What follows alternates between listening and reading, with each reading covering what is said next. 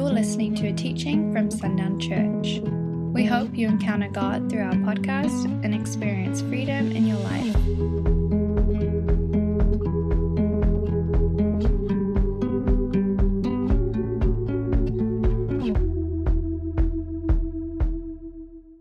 Well, I just begin by saying good morning again. Here we are again in this second round in very unusual times. I hope this finds you in your most reverent pajamas or however this finds you. I hope you're already planning on what you're going to wear on Easter morning next Sunday. I can imagine it's going to be quite lovely with you sitting there in your house, but that's just all of the things, the unusual things that have changed. I'm reminded, as you are, at almost every turn that we are living through an extraordinary time. Unquestionably, I'm equally and routinely reminded that we have an extraordinary God that will use this time for great advantage and for great purpose. I was given a clip from David Wilkerson last week. Many of you know of David Wilkerson. He was an evangelist who is best known for his book, The Cross and the Switchblade. He's the founder of the addiction recovery ministry called Teen Challenge and the founding pastor of the Times Square Church in New York City. He was commonly known as America's youth pastor. This was his quote that I was sent.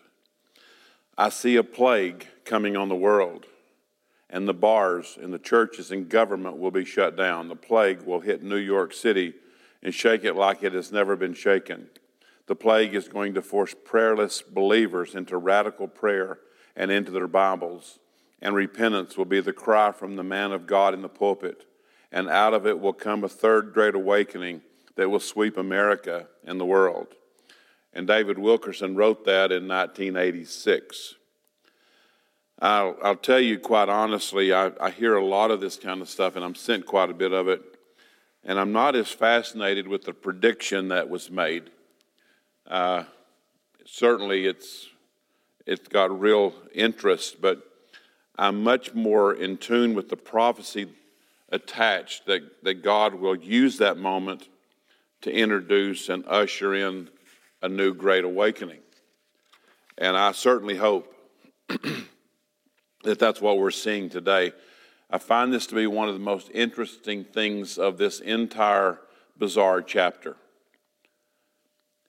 People who cared so little for life, their own lives, have now made living the number one thought each day.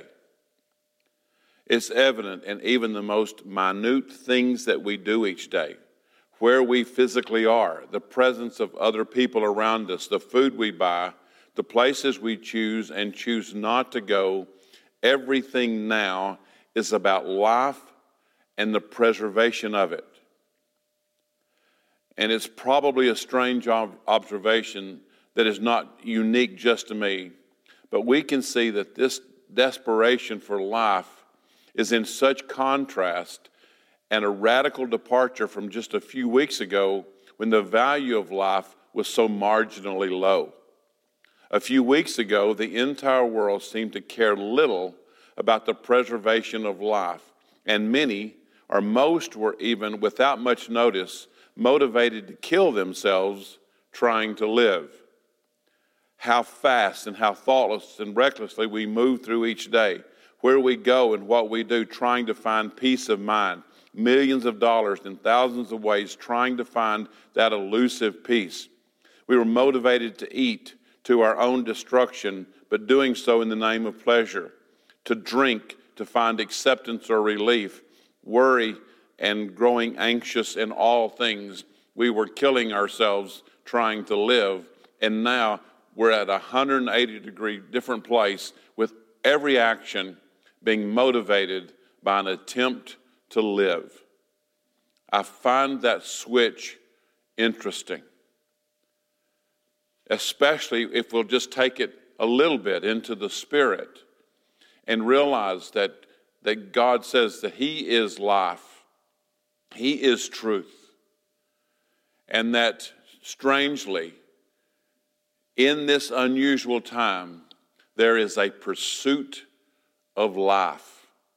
So maybe there will be something to David Wilkerson's prediction. Maybe this will be a turning of a heart, a turning of a mind back to life, spiritual life, eternal life, because this becomes much more difficult to manage and even work our way through if we don't have our eyes fixed on eternity.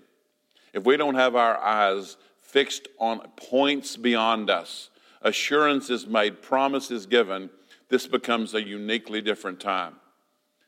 So many things that people were doing, what we ate that we knew was harming us, what we did, where we went, how anxious we were, how worried we were, all of those things that were draining life from us. Now there's urgency to maintain life. Now, by such a strange and destructive virus, we seek urgently to live. Personally, and only personally, I'm not going to say this belongs to anyone else, I don't believe God's hand is behind this, except by the very design of what happens when we, by our choice, move out from under that which God has established for our peace, for our love, for our joy, and ultimately our life. He doesn't move. He has built for us, according to Romans 6, this newness of life. It's a life that is built on perfect love that casts out fear. It's a life that's built on peace that passes understanding, bought and paid for, that deals with our anxiety. It's a story of joy unspeakable and full of glory that cancels our anger. It's a story of holiness that cancels the impurity of things that we have accepted and tolerated in our life. When we move out from under that which He has done, that which He has bought by His blood for us, then the consequences don't become Him, they become us. I personally don't believe He's behind this. I will gladly say someday that I am wrong. But I don't believe He's behind it. But I do believe He will use it to a great end. I believe He will use it to accomplish that which we already testify about God and about who He truly is. How about the words to this song that we sing so often? You know, this is our testimony. This is what we sing, and we sing it willingly. We sing it eagerly. Listen to these lyrics. Let the poor man say, I am rich in Him. Let the lost man say, I am found in Him. Let the river flow. Let the blind man say, I can see again. Let the dead man say, I am born again. Let the river flow. Holy Spirit, come. Move in power. Let the river flow. So we are testifying. We are sharing Sunday by Sunday, week by week, that we believe, we trust that He is capable. He will transform through this to His glory. I believe that with all my heart. I don't believe there's a wasted moment in these days that we're experiencing if we'll search for those things that He would have us see and the things He would have us hear. I believe with all my heart that this body of Christ, now present on the earth, not just this local body, but the body of Christ on the earth right now, is being fully prepared to return to the faith behind those words. I believe that this is the place where the poor can become rich, a dead man can live again, where broken can be made whole, where foolish can be made wise, where bad can be made good, and good can be made better. It's not in a building, as we're fully discovering. It's in a place called Jesus, and by His Spirit in us that this will happen. That it can move so quickly through the world. That we become the Old Testament dispersion. We become that by which the good news of Jesus Christ can travel quickly again. It's not in this building. It's not in what we have formerly trusted. It is in us and in our relationship with him. Romans 14, verses 8 and 9 say this. It begins with verse 7. For none of us lives to himself, and no man dies to himself. For whether we live unto the Lord, and whether we die unto the Lord. Whether we live, therefore, or die, we are the Lord's. For to this end Christ both died and rose and revived, that he might be Lord both of the dead and the living. The Great Commission that we were given is given to us solely on the basis of his lordship over us. Matthew 28, beginning with verse 18, and Jesus came and spake unto them, saying, all power is given unto me in heaven and in earth. Go ye therefore. What's that therefore attached to? It's attached to the fact that Jesus says all power was given to him. I can go therefore because this Jesus who has all the power is now my Lord. He has lordship over me. He has lordship over us. And if we don't understand, if we don't get to something more basic about what that truly means, then we will ride through this difficult time in a very shaky boat. He's trying to teach us, show us, and explain to us this lordship. Let me continue. He says then, all power is given unto me in heaven and earth. Go ye therefore, teach all nations, baptizing them in the name of the Father and of the Son and of the Holy Ghost, teaching them to observe all things whatsoever I've commanded you. And lo, I am with you always, even unto the end of the world. That is us, our commission given to us because he is Lord. I'm going to use a word here that will make some uncomfortable because it seems so set apart from what and how we know God as our Father. That relationship, father and child, speaks of endearment and tenderness. However, I must bring up a word that seems more harsh than that, or we will miss something about him being Lord. Lordship speaks of ownership. We don't consider God as our owner. But if we don't, we won't understand him as Lord.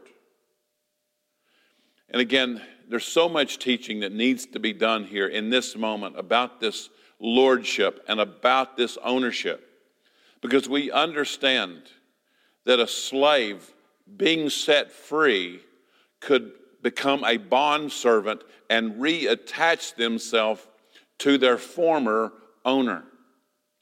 We haven't been brought struggling, kicking, and fighting into this relationship where we now truly have an owner. Yes, he's the creator God. Yes, he made us. Yes, he formed us. But we step back into the relationship saying, I'm willing to let you be my owner. I'm willing to do that. I want that for myself. So it is odd for us to consider God as our owner. But again, if we don't understand it, we won't understand what it means for him to be Lord of my life. 1 Corinthians 10, verse 26 says, for the earth is the Lord's and the fullness thereof. As has been recognized and well noted over the last few weeks, the things of God seem to move seamlessly along. There is no watermark across the blue sky giving him credit. Why not? Because he's the owner. There is no signature on the bottom right hand of a sunset giving him full rights to that picture because he is the owner. There is no chiseled signature on a mountainside. Why? Because he's the owner. There is no copyright on the songs that he gives birds to sing because he is the owner. They are marked by the one who owns them, who made them. He is Lord of the earth and all of the fullness thereof. Why is this necessary? Because I don't believe everyone thinks that God is bigger than what's going on the earth right now. He is Lord of the earth and of the fullness thereof. He is the owner. He is our Father. We are His children. He is our Lord. Lordship announces respect. Lordship announces a very powerful implied allegiance to our Lord. Lordship ultimately results in obedience.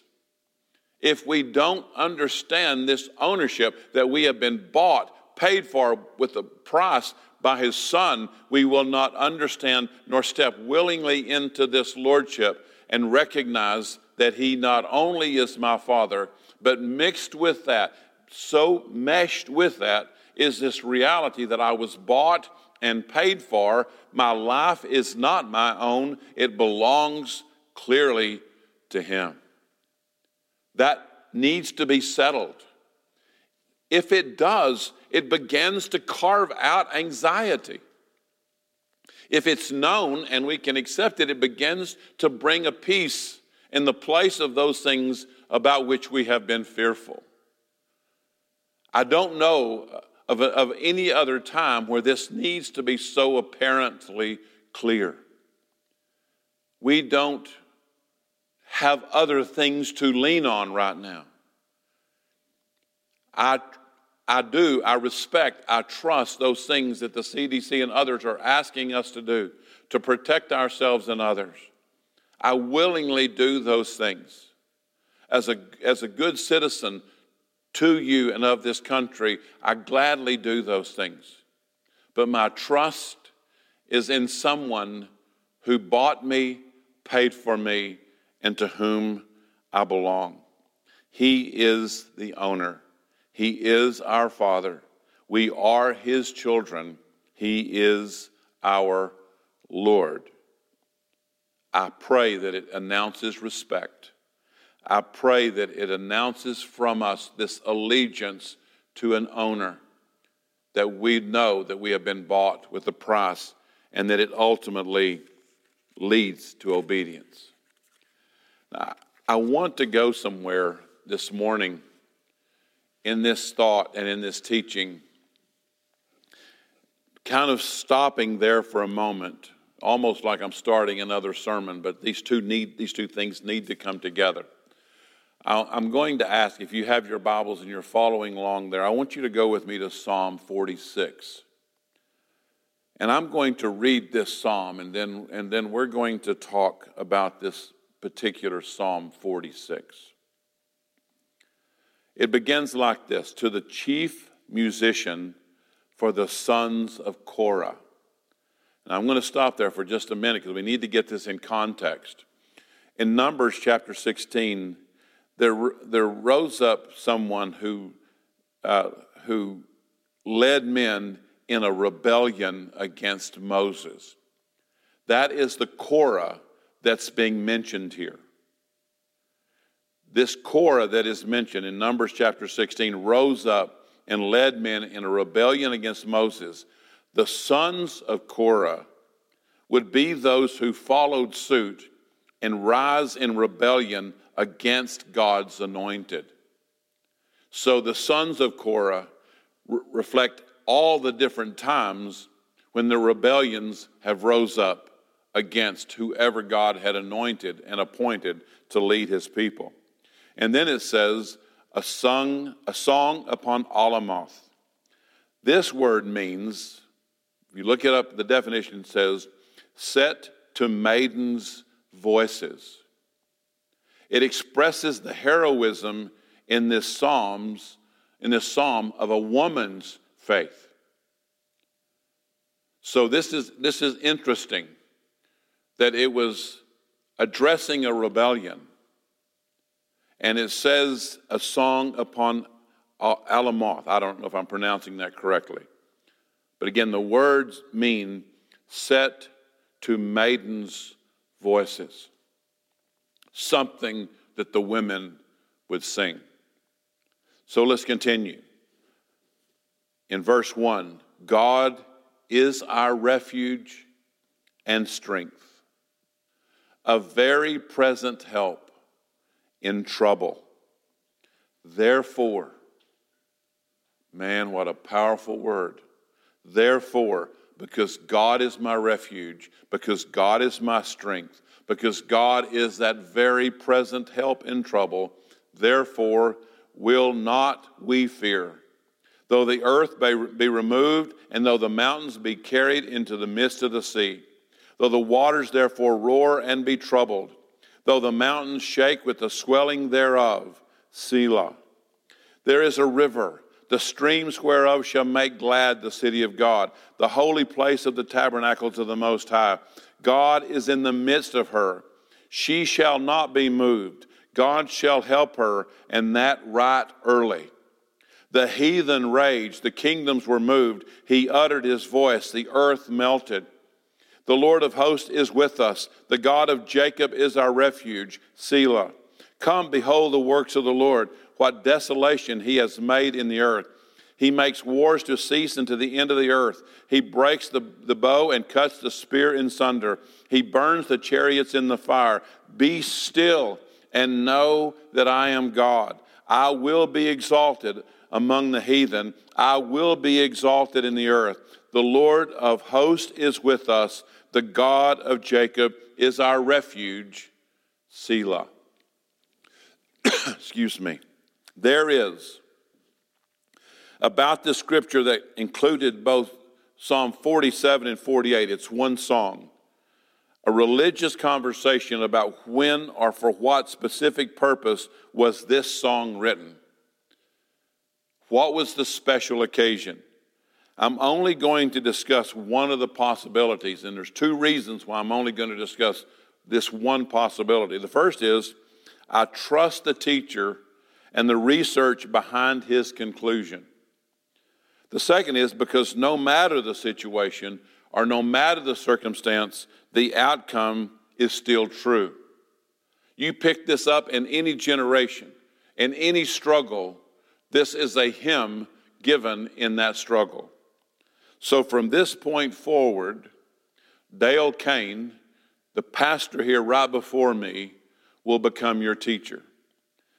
Several years ago, Dale, being a part of the International Mission Board, traveled all over the world. And in part of his travel, he did years of research behind a book called The Story Behind the Psalms. Now, what I'm going to share with you in this next few minutes is his conclusion about this particular song, why it was written, and for what situation was being addressed. To set that up, I'm going to go to 2 Chronicles chapter 20, and I'm going to read portions of this. I would encourage you to read this whole thing, verses 1 through 13, and then 14 and beyond. I'm only going to read a couple of verses to set this up. So in 2 Chronicles chapter 20, verse 1, it says, "It came to pass after this also, that the children of Moab and the children of Ammon, and with them others besides the Ammonites, came against Jehoshaphat to battle." So basically, Jehoshaphat is sitting in a position where three armies are coming at him at once. You talk about a feeling of being overwhelmed, of a battle coming to your doorstep that you don't even imagine how you can win. And everything he says from verse 2 through verse 11 is him crying out to God. It really goes back to last Sunday, him talking to his friend, because he challenges God in this. He reminds God of things that he said. He said, he challenges him. He says, is this going to be our reward? Are they going to get by with this? And he's talking not just in this elevated position of God and a child. He's talking face to face with God, who is his friend. He's asking hard questions and seeking honest answers. In verse 12, in the conclusion of his desperation, he says this, "O our God, wilt thou not judge them? For we have no might against this great company that comes against us. Neither know we what to do, but our eyes are upon you." And all of Judah stood before the Lord with their little ones, their wives, and their children. Now, I love that picture. In the face of a desperate moment, in the face of no answer, of all uncertainty, under King Jehoshaphat, as he brings them together, they stand there, and he's holding the wife of his hand. These fathers are holding the hands of their children, and they are turning their faces toward God. All of them, all of Judah, stood before the Lord with their little ones, their wives, and their children. Now, I tell you what, I hope you get a message there. I hope I get a message there. What a remarkable time to stand with our wives, our husbands, our children, with our faces fixed upon the Lord. He is our refuge. He is our shield, our ever-present time, our ever-present help in times of struggle. If there were nothing else that came out of this message, I would pray that you would hear that. So from here, I'm going to share with you what Dale wrote about this psalm in his book, The Stories Behind the Psalms. This is from Dale. In 2 Chronicles 20, verses 14 through 19, this is where I stopped reading and his story begins. We find a man, a prophet by the name of Jahaziel. He's brought into focus. Jahaziel brought God's message to Jehoshaphat and spoke to him concerning the fact that on the morrow he was to go into battle and see the working of God for miraculous victory. In verse 17, Jahaziel told Jehoshaphat that he would not need to fight in the battle, but that God would be victorious, and see that Jehoshaphat won the battle without even fighting. What a tremendous portion of Scripture this is for us when we also fight battles in which it seems likely we are totally outnumbered. So much of the time, we let the circumstances of a situation defeat us before we are ever in the battle. Jehoshaphat was in a position that looked as if he would never be able to win such a battle as confronted him on that day. However, on the next day, miraculous things happened. Prior to that day, a very important psalm was written. I believe this psalm was written on the eve of the deliverance of Judah. My personal opinion is that this is the Psalm of Jahaziel, and that he wrote it in respect to what he had said to Jehoshaphat during the day. Jahaziel gave great instruction in this psalm of hope for dependence upon God. Two verses become very important to us in the very first part of the psalm. Those verses are Psalm 46, 1 and 2. We are to realize and to remember that God is our refuge and strength and a very present help in trouble. Because of this, we are not to be afraid, regardless of our circumstances. We are to have faith in God. We are to believe that He has all things in His hand, and we are to trust in Him. This was the instruction from Jahaziel to Jehoshaphat the night before going into battle against the Moabites and the Ammonites. However, verse 10 is a verse of great instruction, and especially when things look very dismal from our perspective. Verse 10 says, "Be still and know that I am God." What great instruction.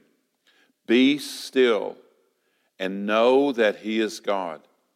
In times of dismay, we want to panic.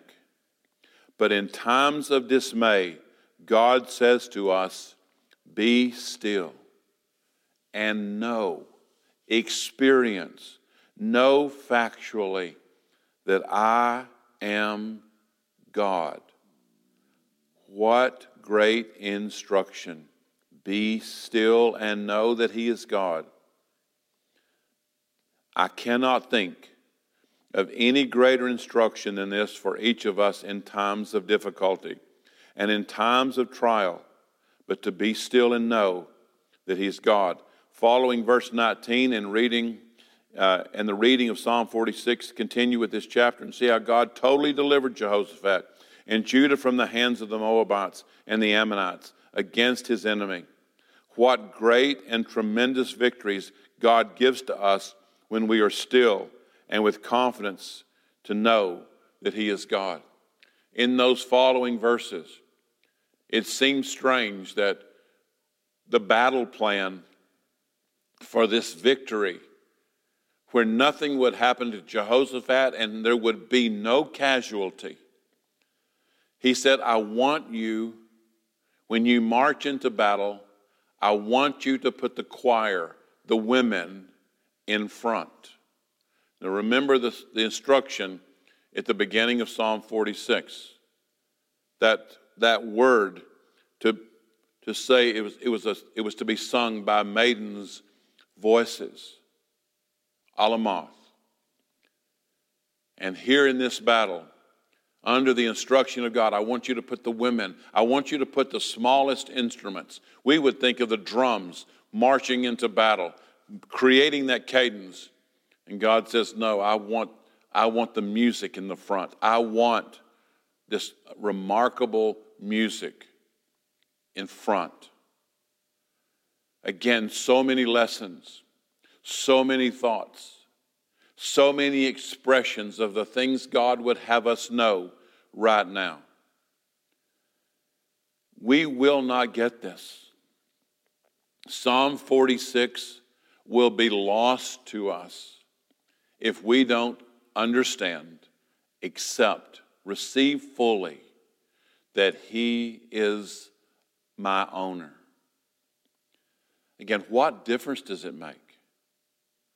Because an owner will protect that which he paid for. An owner will protect as a father protects. An owner has made an investment, a powerful one, a mighty one, into who we are, to establish us fully. And He will protect that investment. He will stand in the gap. He will shield. He will defend. He will protect that which He has invested so powerfully in. We are His children, bought with a price, secured by His Spirit. Let each of these instructions, let each of these words, let each of these scriptures bring us into the security of His lordship over us. I love that He's my Father. But I am equally glad that there's a place in my life where I was set free by what His blood did. The fact that He is the Christ, the anointed one who came and paid a price. But I am equally glad that there was a point in my life where I not only let Him become the Christ of my life, the Savior of my life, but I yielded myself right back under His lordship so that He could be the Lord. And I could be that which He protects and defends and establishes behind His shield. Father, we thank You this morning that everywhere we are, listening to this at various times from this point forward, by those who will hear, I pray, Father, that the warrior in us will rise, because we understand we don't have to fight this battle. You fight it for us. It is by Your authority we get to say, we get to respond when You say, go ye therefore. I can go, therefore, because all power of heaven and earth was given to you. I move in that authority. Let each one of us move in that authority. Let life so flow from us. Let it so be released by us that the atmosphere in every place we go would be transformed. Let the smile on our face tell a story. Let the joy in our voices bring hope to others, because we know something. We know someone. We know the promises made. We know the price that was paid. We know that we are owned by a loving Father, and we yield ourselves to that ownership. But Father, all the time that I am so grateful for what you have done and who you are in our life, my eternal prayer, my focus beyond it, says, Jesus, come quickly and carry your bride away. Come quickly and sweep us off our feet. Come quickly, Jesus, and bring us into your presence. Come quickly. I love this life, Father, that you gave me, but I know it's temporary. I want my eyes fixed on another one, on an eternal one, so that I can be more useful now, knowing who you are as my Savior, who you are as my Lord, so that I can sit in two different cars, 6 feet apart, still counseling, still talking, still seeing you working mightily, or meeting in a park 6 feet apart from the person I'm talking to, still watching you liberate, bring broken back to whole, healing, all that you do. Thank you, Father, that your power has not been altered, that you're still looking for the Abrahams, you're looking for the Isaacs and the Jacobs, you're looking for those who will turn their face towards you and walk with you as a friend. Thank you, Father. Thank you for the blessing that you will deliver through these words to those who will hear. In Jesus' name, amen. Thanks for listening to this message. For more resources, visit sundownchurch.com.